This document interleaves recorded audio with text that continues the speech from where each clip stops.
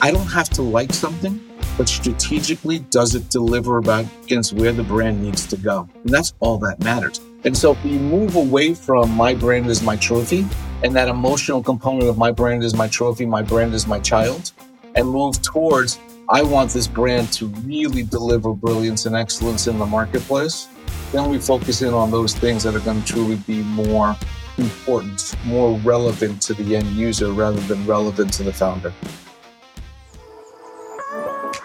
Welcome to the Franchise Founders Podcast. We are on a mission to help aspiring entrepreneurs just like you take action through franchise ownership, allowing you to obtain more financial freedom, time with family, and ultimately a business that can run on its own without you.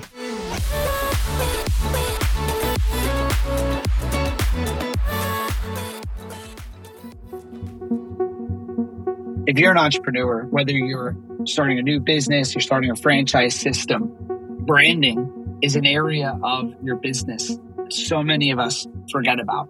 We don't put a priority on it. And in my experience as a business owner and entrepreneur, what I've learned is just like I trust my doctor for advice on my health and I trust my lawyer for advice on legal, branding is its own separate entity, its own separate brain share of knowledge that some people have and expertise in. And what you'll learn in this episode of the Franchise Founders Podcast is some takeaways on how to set your brand up to win. We have the pleasure of having Gary DeJesus on the podcast today, a friend of mine, someone I've met over the years, but especially recently. Gary, how are you today? I'm well. Thanks, Dan. How are you? Doing pretty good. It's Wednesday. One of my best friends is getting married Friday, so we've got the rehearsal dinner tomorrow. So short week for me for sure. And then that means Saturday is probably a scenario where you're recovering, and Sunday you're kind of trying to get back into it so that you can hit it back on Monday hard. Sunday will have to be the recovering because, so as we record this, it's the second day after Labor Day. So we had a Monday off, Tuesday, Wednesday work, and then I'm pretty much off tomorrow and Friday. And then we have another wedding Saturday. Oh. So Sunday will have to be couch day. Yeah. Yeah, it's funny, Dan. I actually have a wedding this weekend too for one of my best friends growing up. So is it the same wedding? Yeah, same wedding. Yeah, probably. Unless you're coming to California, but probably not. But that's awesome. And dude, by the way, that intro was amazing. We should probably do that more often. Well, if you're listening before we get into the actual podcast, that's what we're going to start doing, right? Those intros where it tells our audience here that's listening about the podcast. Hopefully, our editor will put some cool music behind that. And that's what you'll be hearing moving forward. Love it. Anyway, enough about us, Gary. I'm missing my coffee mug. You guys have coffee mugs there. I probably needed to bring one. It's a requirement next time. Should have let you know. We got to start shipping our guests, franchise founders, coffee mugs. We do. Good idea. Well, awesome, Gary. So thanks for coming on, man. For those of us, obviously, that don't know much about your background, rather than us spit out some written out bio for you, can you tell us a little bit about yourself and how you got into franchising and what your background is? Sure. So as you can tell by the snow on the top of the head, I am not a spring chicken. In fact, this chicken has been laying out on the counter for a while. So let's be clear. But at the end of the day, I'm born and raised in New York. I've lived in Brooklyn and Staten Island. Went to undergrad at Harvard. I was a linebacker at Harvard and a biology major. And as every linebacker and biology major does from Harvard, I went into fashion retail at Macy's. Went into buying line at Macy's, and I did that for 7 years. From there, I went and I got my master's at NYU, and Procter & Gamble hired me from there. So I moved out to Cincinnati. As many individuals who move out to Cincinnati and Procter do, we create these 3-year plans where we say, okay, we're going to stay for 3 years, and then we're going to go back to home to where we come from. Well, I wound up staying 6 3-year plans later. I wound up leaving P&G. So I spent 18 years at P&G, did a lot of fun things, everything from working and helping to resurrect old brands like the Crisco's of the world to developing new brands in developing markets and developed markets to developing new go-to-market capabilities in developing markets and developed markets. And then lastly, I spent my last amount of time with them. You know how in Outliers, Gladwell talks about if you spend 10,000 hours on something, you become an expert. Well, I spent 8 years or 16,000 hours on understanding how the brain works and how do you influence the brain in marketing to develop word of mouth and how do you get people to talk about your brand. Realized back then that I really loved the innovation space. I loved the new space. So I decided to leave. I went to an agency for a couple of years, really didn't enjoy agency life. I was still too much of a client to be a client service person. Then I wound up teaching at a local university, and I still live in Cincinnati, at a local university out here, but I put out a shingle. That's when I got into franchising. It was kind of funny. There was some folks from a company called St. Gregory Development Group, who at that time, they were the largest franchise development organization in the US. And they had heard me working with students. They actually did a project with a advanced market research professor, and he invited me in to just talk to students about how do you take strategy or learning and turn it into strategy. And I was chatting with the students and so on. And one of the founders of St. Gregory pulled me aside and says, how do you develop a brand? And I was just like, okay, that's just probably one of the most broad questions I've ever heard in my life. But I literally took him back to my office. I had 3 whiteboards and I basically whiteboarded an entire process for him. He says, okay, you got to meet my partner. And at that point, I met another gentleman. And from basically April 2014, I started to work on a franchise and I helped to basically develop Cycle Bar. And Cycle Bar was conceived in April of 2014 and launched in the marketplace in October of 2014. And so we were able to go from it was just a name to everything developed in 6 months, actually less than 6 months.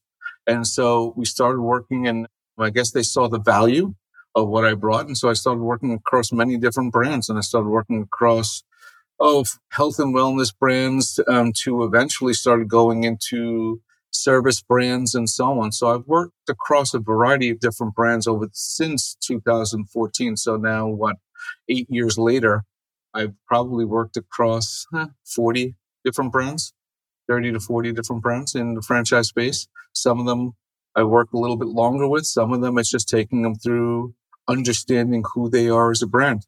But that's me and my background. I have a spouse, and this will be our 30th year wedding anniversary. I have a 26-year-old son and a 23-year-old daughter. And that's basically it. That's a long story. I love that. I think a helpful place to start then for most people, dumb people like me who, when you say brand development, I'm like, what does that mean? What does that entail? So can we define what that is exactly?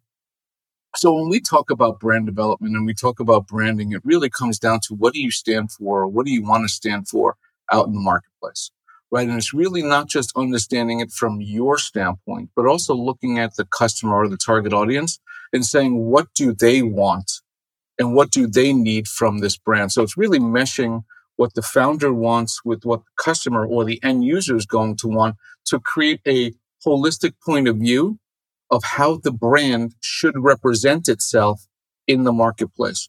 Once it goes and does that, and again, I call that brand DNA, and I go through a whole series of process, and actually Dan has just recently gone through it with a new brand that he's launching called Franchise Playbook, which is going to be really cool, by the way. But that said, we go through a series of questions, milestones, development pieces that all have to mesh back to what the brand really wants to stand for or the brand's purpose based off of the strategic target that it focuses in on. And I don't talk about media targets, but those are easy. But I talk about really getting into the head and the heart of the person that you want to be able to help or develop or create value towards in your business proposition. There are so many different pieces and layers to this. And, Dan will attest, it becomes a little mentally taxing, but at the end of it, you come to a place where your eyes go and say, oh, that's a little bit different than what I initially thought, but cool. That's my brand. My brand is more robust than I really thought it was. And that's what I really look at working with folks, to get folks to understand that their brand has more possibilities and stop pigeonholing your brand into something that you have or are thinking about. And too many times, the other thing I try and teach folks is, or work with folks on, and I know Dan likes this part because I've told it to him over and again and told to everybody. I really don't care what you like. If you're a founder and you say, I like this, and I look at you and say, that's nice, good, share. And the reason why I say that is because you are a small subset. You're an N of one. What you like is useless. What your end user is going to buy, that's important. And so unless you tell me as an individual that your N of one represents your strategic target, which it doesn't, because nobody really fits into their strategic target, then like is just a useless word. But too many people use that term. And again, it's kind of funny. I kind of use that against them and have fun with it.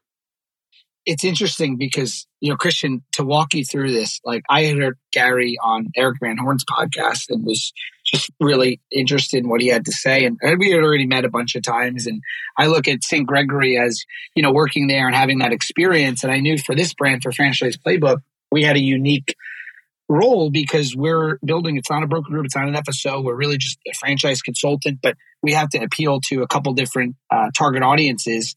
And that balancing act was challenging for me. And after having sold my last business and saying, one, it was a great company. It's a great company of people there. But more times than not, I felt like the smartest guy in the room. And in this company, I wanted to have the smartest people in each area of the business. And it's challenging, though, the exercise we did, because as a founder, you want the business to be you. And so I came to Gary with the initial sketches of what Playbook was going to be.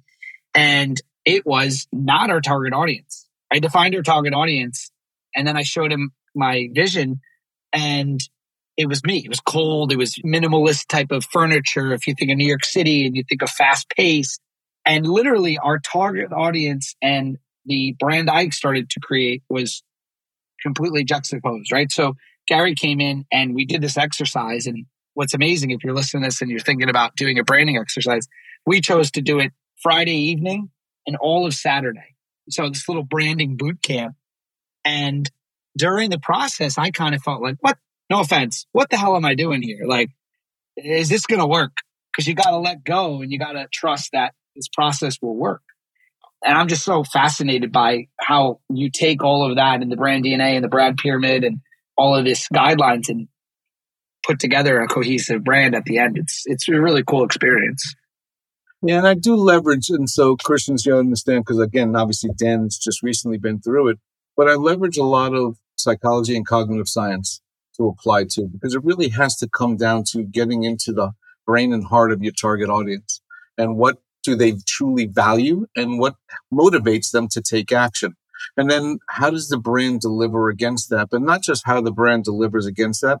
How does the brand deliver against that in a way that differentiates them from others, right? Too many times we talk about key differentiators and a lot of folks want to talk about, oh, I'm better than. That's nice. Good for you. I'm happy for you. Yippee-ki-yay. But that's useless because everybody says that they're better than everybody else. And the old adage, if everybody's better than everybody else, then nobody's better than anybody else, right? It goes back to the movie Elf when he walks into the coffee shop in Manhattan and goes, congratulations, you finally did it, right? Or you did it. And it says world's best cup of coffee, right? It's kind of a joke. And so it pushes folks to understand either A, what they have in their brand that truly they own. Nobody else can say it. Or B, create those things in their brand that they can truly own and nobody else can say it. And so we focus in on that, but it all has to fundamentally dive back to something we call the brand purpose. And the brand purpose is, what do you want to stand for? And basically, what's the value or the intrinsic value that you're delivering to your end user, your strategic target? Everything has to feed back to that and pay homage to your brand purpose. So as we talk about building a brand and what does brand development do? Now, once we go do that, everything. I look at operations, we look at marketing, we look at all the pieces that go and say, are we paying homage to our brand DNA? It becomes that lens by which we look at and say, are we going and developing a consistent approach across everything we do strategically that's going to deliver this brand in the way that our end users are going to value? And so it's a very important part. And that's why I call it brand development rather than marketing. Yes, I do marketing. Yes. But, when I developed FC Cincinnati, my first thing was not just developing the brand, it was also developing operations, finance, and so on. And they all had to mesh together.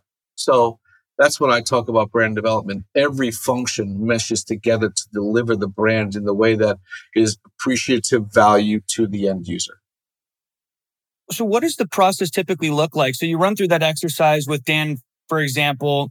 Then what are the next steps? I mean, what's step 1, 2, and 3? And how do you guide someone through that process? And I'm sure there's a ton of blind spots where, this is kind of what they think is the vision and the value they want to communicate. But how do you help them figure out what really is that key differentiator that they have that really does separate them from everybody else? Because sometimes you're just too close as the founder and you don't have that bird's eye third party perspective that's super valuable. Well, I think a key component of it is really working with the founders so that they can be objective rather than subjective, right? And the second component of it is also going through and doing a little bit of diligence and saying, okay, these are the other brands that are in your environment, in your industry, in your category. And by the way, they're all saying the same thing, right? Or you have to be a little bit diligent in saying, okay, isn't this just basically an industry standard? Is this not like McDonald's saying hot, fresh coffee when Starbucks is the leader in it? Of course, it's going to be hot, fresh coffee because the alternative is stupid. So ultimately, right, because nobody wants cold, stale coffee. Well, maybe some people do. I personally am not a big fan of stale coffee. But that all said, you have to work with the founder to get them to objectively look at their business versus competition so that you can carve that unique space in the world. Now, a key reason for that is there's an absolutely brilliant book called Blue Ocean Strategy, written by 2 professors, Kim and Malburn. And I do caution folks, if you've not read it before, absolutely brilliant strategy book, but it also reads like a textbook. Remember, these were written by professors. So it reads like a textbook, not the easiest read to go off and do. But it really talks about this whole concept of finding that differentiating space, that place that you can call your own, so you can swim in this blue ocean free of. Red ocean is where everybody is slogging it out and they're basing everything on price or they're all talking about the same things. So it's a battle, constant battle. Why would you want to swim in a red ocean? Find that blue ocean that truly is unique and different. Now, once we go off and do that, there are other things that we go off and do to help bring it to life, whether it be leveraging trademarks, right? Or, creating marks as a result of it so that you can own it for much longer periods of time. But it really does get to starting with the founder, getting them to objectively looking at the category, looking at the industry, see where you are positioned as a result, but also delivering. Once we complete the DNA, then we have to look at the existing mark, logo, color schemes, so even font selections, and we have to say critically, okay, if your look, tone, feel is this, you're really delivering this look based on this mark, and it was great because Dan would say early on, what do you think of my current logo? And I said, let's wait till we get to brand character. And once we got to brand character and we got halfway through the process, then we looked at it and said, is your look really warm? Okay. And there was obvious, these are things that were not coming through. And it became very obvious too. But Dan was easier. I got to tell you that Dan was one of the more easy clients to go through because he understood intellectually what was going on. I've had many, many clients. Well, I shouldn't say many, many. I've had several clients, honestly, who they got so caught up in some component of their logo that they couldn't let it go, even though it made their logo look juvenile or goofy and didn't deliver against what they wanted to do. And it became too emotional for them. So it's that balance, but you got to get folks to then look at their brand, look at their logo, look at their colors. And then we start to look at website. Are the things starting to come to life? Are your differentiators part of your web development? You start to look at presentations. You start to look at every single element there and start to say, okay, does this make sense based off of this DNA that was created? And that's where you work with a lot of folks to go bring that to life. I think the other part is, and Dan did a great job of this, and I know that there was some discomfort. Not everybody on the team is going to initially buy off on the change. Sometimes you're going to have folks on a team that may not necessarily appreciate it and don't want change. So you're going to have to navigate through change resistance. There are going to be folks that are going to understand it, appreciate it, jump all over it. And there's going to be maybe one or two folks on a team that you have to work with to get to on that same page. Just to give you an example, like piggyback on what you're saying, Gary, what I had in this experience was one, already identifying that my past business, I was too attached to it in every sense. And then after having an exit and saying, wow, like a business should really run completely separate from you. And so for me, some business owners, maybe graphic design or logo design or branding is there something in their wheelhouse that's not mine. I wanted to delegate that. But, in our business, we have every department from finance to legal to operations to sales to marketing and now to branding. And that's pretty much everything. Each department's owned by one person, and I'm not the owner of that area. I mean, what I found with those disagreements from the team, which is great because it means your team cares, right? It's a startup business, but it's not me. Talk to Gary. I don't know. I'm not the brand expert. So I'm kidding around, but there's an ability to kind of shift some of that control to the people on your team. But what I found with doing this exercise was the logo is almost like a tenth of what matters. You might look at a logo and you feel like, oh, I don't like it. Like you said, if for us, we wanted it to be warm, our look was warm, our tone optimistic, and makes you feel at peace, right? So those are our DNA. And so the logo needed to do that. And that's all that really matters. It's not if it's cool or if you like it. It doesn't matter. It's what is going to inspire the end user to engage with your brand. And the last thing I'll say about this was I had to have someone on my own team, and Gary too, remind me that I had been a supplier, really on the supplier side in the industry for 6 years. And that this business, we're a franchise coaching business. We're just helping people purchase a franchise. Our end user is not everyone at the IFA and at the springboards and at the conferences and on, my LinkedIn community. That's all great and all, but the money for us is coming from helping people purchase a franchise. And so Gary helped me get myself out of trying to brand for the industry and more importantly, brand for the end user. You know what I mean? Like that target audience that we're going after. And in retrospect, it's easy to understand, but through that process, it's not easy as a founder. The key there, though, and I've seen this a lot, is for many times for founders, their brand is their trophy, right? They've wanted, it's their trophy. They put it up and they've earned this trophy. And I think people forget that their brand is actually not their trophy. Their brand is their business. And this business has to be attractive, not to them, it has to be attractive to the end users. I tell people all the time in many, many, many years of looking at whether it be graphic design or advertising or insert any kind of stuff, there are so many things I've looked at and said, personally, I really do not like this, but strategically makes complete sense. It is in line with what the brand is supposed to be delivering, and it delivered with brilliance. I don't have to like something, but strategically, does it deliver against where the brand needs to go? And that's all that matters. And so if we move away from my brand is my trophy, and that emotional component of my brand is my trophy, my brand is my child, and move towards, I want this brand to really deliver brilliance and excellence in the marketplace, then we focus in on those things that are going to truly be more important, more relevant to the end user rather than relevant to the founder. If you're enjoying this episode, please click the subscribe button. And make sure to connect with the Franchise Founders Podcast on LinkedIn. Yeah, I think sometimes what happens is the founder gets super attached to the logo. It's their baby. It's their creative genius. And sometimes what I think it really is at its core is just ego in a lot of cases. And what they say is ego is not your amigo.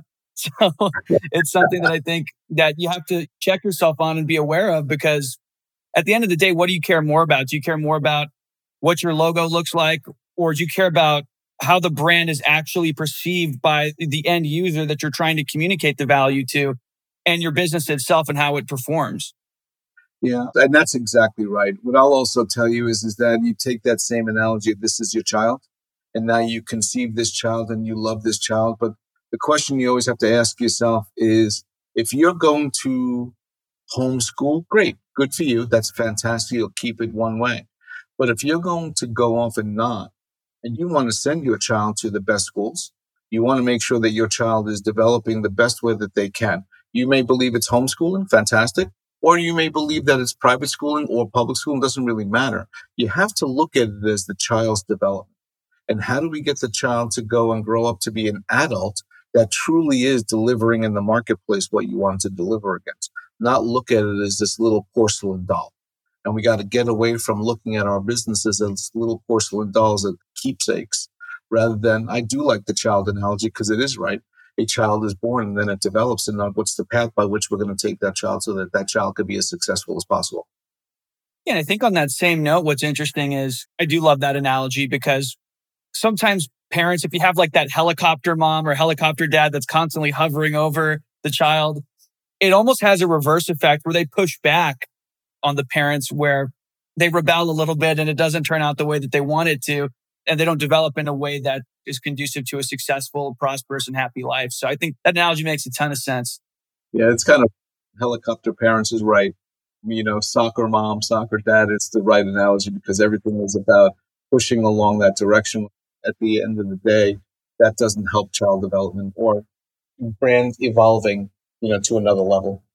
I think too, like, it depends on the business you're in, right? If you're a founder that solved a problem for yourself, which isn't always the case, right? There's plenty of times you solve a problem for someone else. So if you're a founder that solved the problem for yourself, maybe you're your target market, and it makes sense that your brand fits you. For me, I'm not our target market. So what I want is not what matches our ideal. We have it down to a laser focus who our target audience is. So I think that's important too. If you launch the brand that you're the customer, then that might be a different scenario than not. Agreed. But even from that standpoint, I mean, yes, you're not necessarily the strategic target of Franchise Playbook. But even those brands where the founder is solving their own problem, they're only one type of problem within a group of a larger subset of people who have varied forms of a problem that could be solved by that brand. But if you're only laser focused on your problem, you'll only have a tiny subset of what the brand's possibilities really could be if we really start to think about the brand in a much better scope or bigger scope. Something that was mentioned earlier that I want to go back to a little bit and dive deeper on was the connection between branding, brand development, and the way that it's delivered through operations and finance. I mean, how does that connection happen? And how is the operations side of things relevant? Because you think of that as behind the scenes, not the front facing superficial layer of what the business is, but it's all the stuff that happens to deliver the product or service. So how does that all connect with the brand? You're exactly right. I mean, at the end of the day, operations, finance, all the functions need to come together because they all influence what the end user sees, feels, touches, right? So let's say, for example, there's a desire from brand folks or marketing folks to create a new service, right? Or a new flanker service or a new addition to a service, but it can't get executed with brilliance nor can the pricing on it deliver significant value. So now all of a sudden you deliver this service and you want it to be on brand, but all of a sudden the negative impact of delivering a service that is not going to be operationally brilliant, that's not going to provide value to the end user based on the quality, impacts the interface with the end user and therefore it has a negative impact on the brand. So that's where all these pieces have to come together because, we typically look at very crass value equation as quality over price, right? And traditionally we look at it and people will start to think, I got to take my price down. Right? Because I want to improve my value. No, make sure your quality is brilliant. But that's going to come from communicating brilliance at a marketing level to executing brilliance at an operations level to pricing based on that brilliance at a finance level and so on. And sometimes many times higher priced items are actually of greater value because all three things come together in the brand to develop what the brand really wants to stand for. It's interesting too, is like, you got to do all this branding and it's not that hard. You do it and you build it, right? Well, it's not hard because you have Gary, but hard that it's not a forever process, right? You build it, you lay it down into a framework, you create brand guidelines, But what I'm finding interesting is now you have a whole other job as a founder, which is either you or someone on your team is on top of it. So you don't slowly diverge. Gary, you said something to me that, what is it? Compromise turns to a camel. So a camel is a horse developed by compromise. Yes. So like, it's like you slowly start to drift away from your brand guidelines. So you have to have someone on your team that continually like polices that you stay on brand. And we hear this with franchisors, but after you really start to understand that, how important that is. And even if like, what I'm learning is you could have a not so great logo or brand and execute on it to a T. And that's actually better than the really well thought out brand that doesn't get executed on to a T. You'd rather go with the first option, right? Yeah. And what I would tell you, there's a lot of brands out there. And I remember having a conversation with Jeff Herr from St. Gregory at the time. And he was talking about Cycle. And he kept on saying, the name's going to be Cycle Bar. And I said, okay, that's nice. And he goes, it's a great name, right? I said, it's okay, it's fine. He said, no, really, it's a great name, right? And I was like, Jeff, it doesn't matter. It's not an offensive name. So it's what we put into the name from a standpoint of developing that brand that's going to make that name stand out. If you look at the Nike swoosh, it's a swoosh. It's all the work that Nike did to make that swoosh relevant, right? Brilliant work that was done and continuous work. And so, Dan, when you talk about the continuous effort to go off and keep it going, there has to be a brand steward, somebody who takes the brand and always has their eye on the DNA and say, are we paying homage to the brand? Are we keeping true to what this brand's about? Because left on its own devices, we all do this. It's natural for who we are. We kind of want to be creative. And then we say, okay, here's a brand. Let's be creative. And then let's be more creative on that creativity. And then and pretty soon what you're communicating, what you're developing, what you're adding to your service portfolio doesn't deliver against the key elements or the purpose of the brand in the first place. And so now all of a sudden it's not going to be appreciated. And everybody wonders why the brand looks fragmented or why the brand looks disjointed, why this piece is not really delivering the results, because it really wasn't part of the brand, because it started stepping away too far away from what the brand's core delivery needs to be.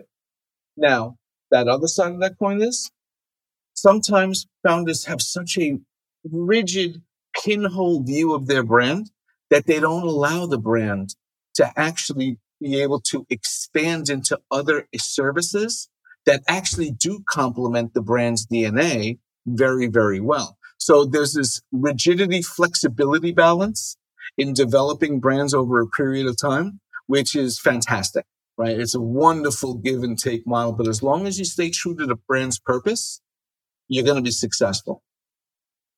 Yeah, so it sounds a little bit like there's a dichotomy there where you do need to adapt and change and evolve to an extent, but you don't want to go too far where the brand identity is unrecognizable. But you also don't want to be so rigid as well that you don't change, you don't adapt with the times, which is hard. So how do you manage that balance? You just have a brand steward that is the number one thing is just, hey, we need to make sure that the purpose that we sought out to deliver upon, we're sticking with that same message, or how do you go about policing that properly? It's going to start with the actual brand purpose itself, right? Once we craft that brand purpose, we look at that brand purpose and we talk about it from a standpoint of, if there are other services that focus in on this brand purpose, fantastic. Let's continue to do. Now you want to execute with excellence, right? Because you don't want to deliver anything that's not executed with excellence. But if it pays homage to the brand purpose and allows you to expand your services, but still deliver against the purpose of the brand, then you go and thumbs up. If it doesn't directly deliver against that brand purpose, then what you're saying, guys, that's going to be too much of a waste of time, too much of a waste of energy. It's not really part of our core competence of who we are. Now, that also said, it does come down to, at the end of the day, making sure that we don't create mental bridges, right? There's this scenario that we all go through, right? And we all go through. It's called the curse of knowledge. And the curse of knowledge says that in our head, we have all these things going on. And we make mental bridges that go from A to B to C to D. But at the end of the day, what's happened is we're trying to create D without, and that's not a direct line. So we have to be very careful that there's a direct component, a direct correlation, a direct linkage from that service or so on back to the purpose. Let's get away from creating these multiple bridges that connect one to the other. We don't want to be 6 degrees from Kevin Bacon or 12 degrees from Kevin Bacon or whatever that game is. But it's doable. It's very much doable. But it does start with, why does the brand exist? What's the core intrinsic value that the brand delivers against its target audience? And then from there, you work it in such that it's not so specific, but it does focus in on that value that we want to deliver against.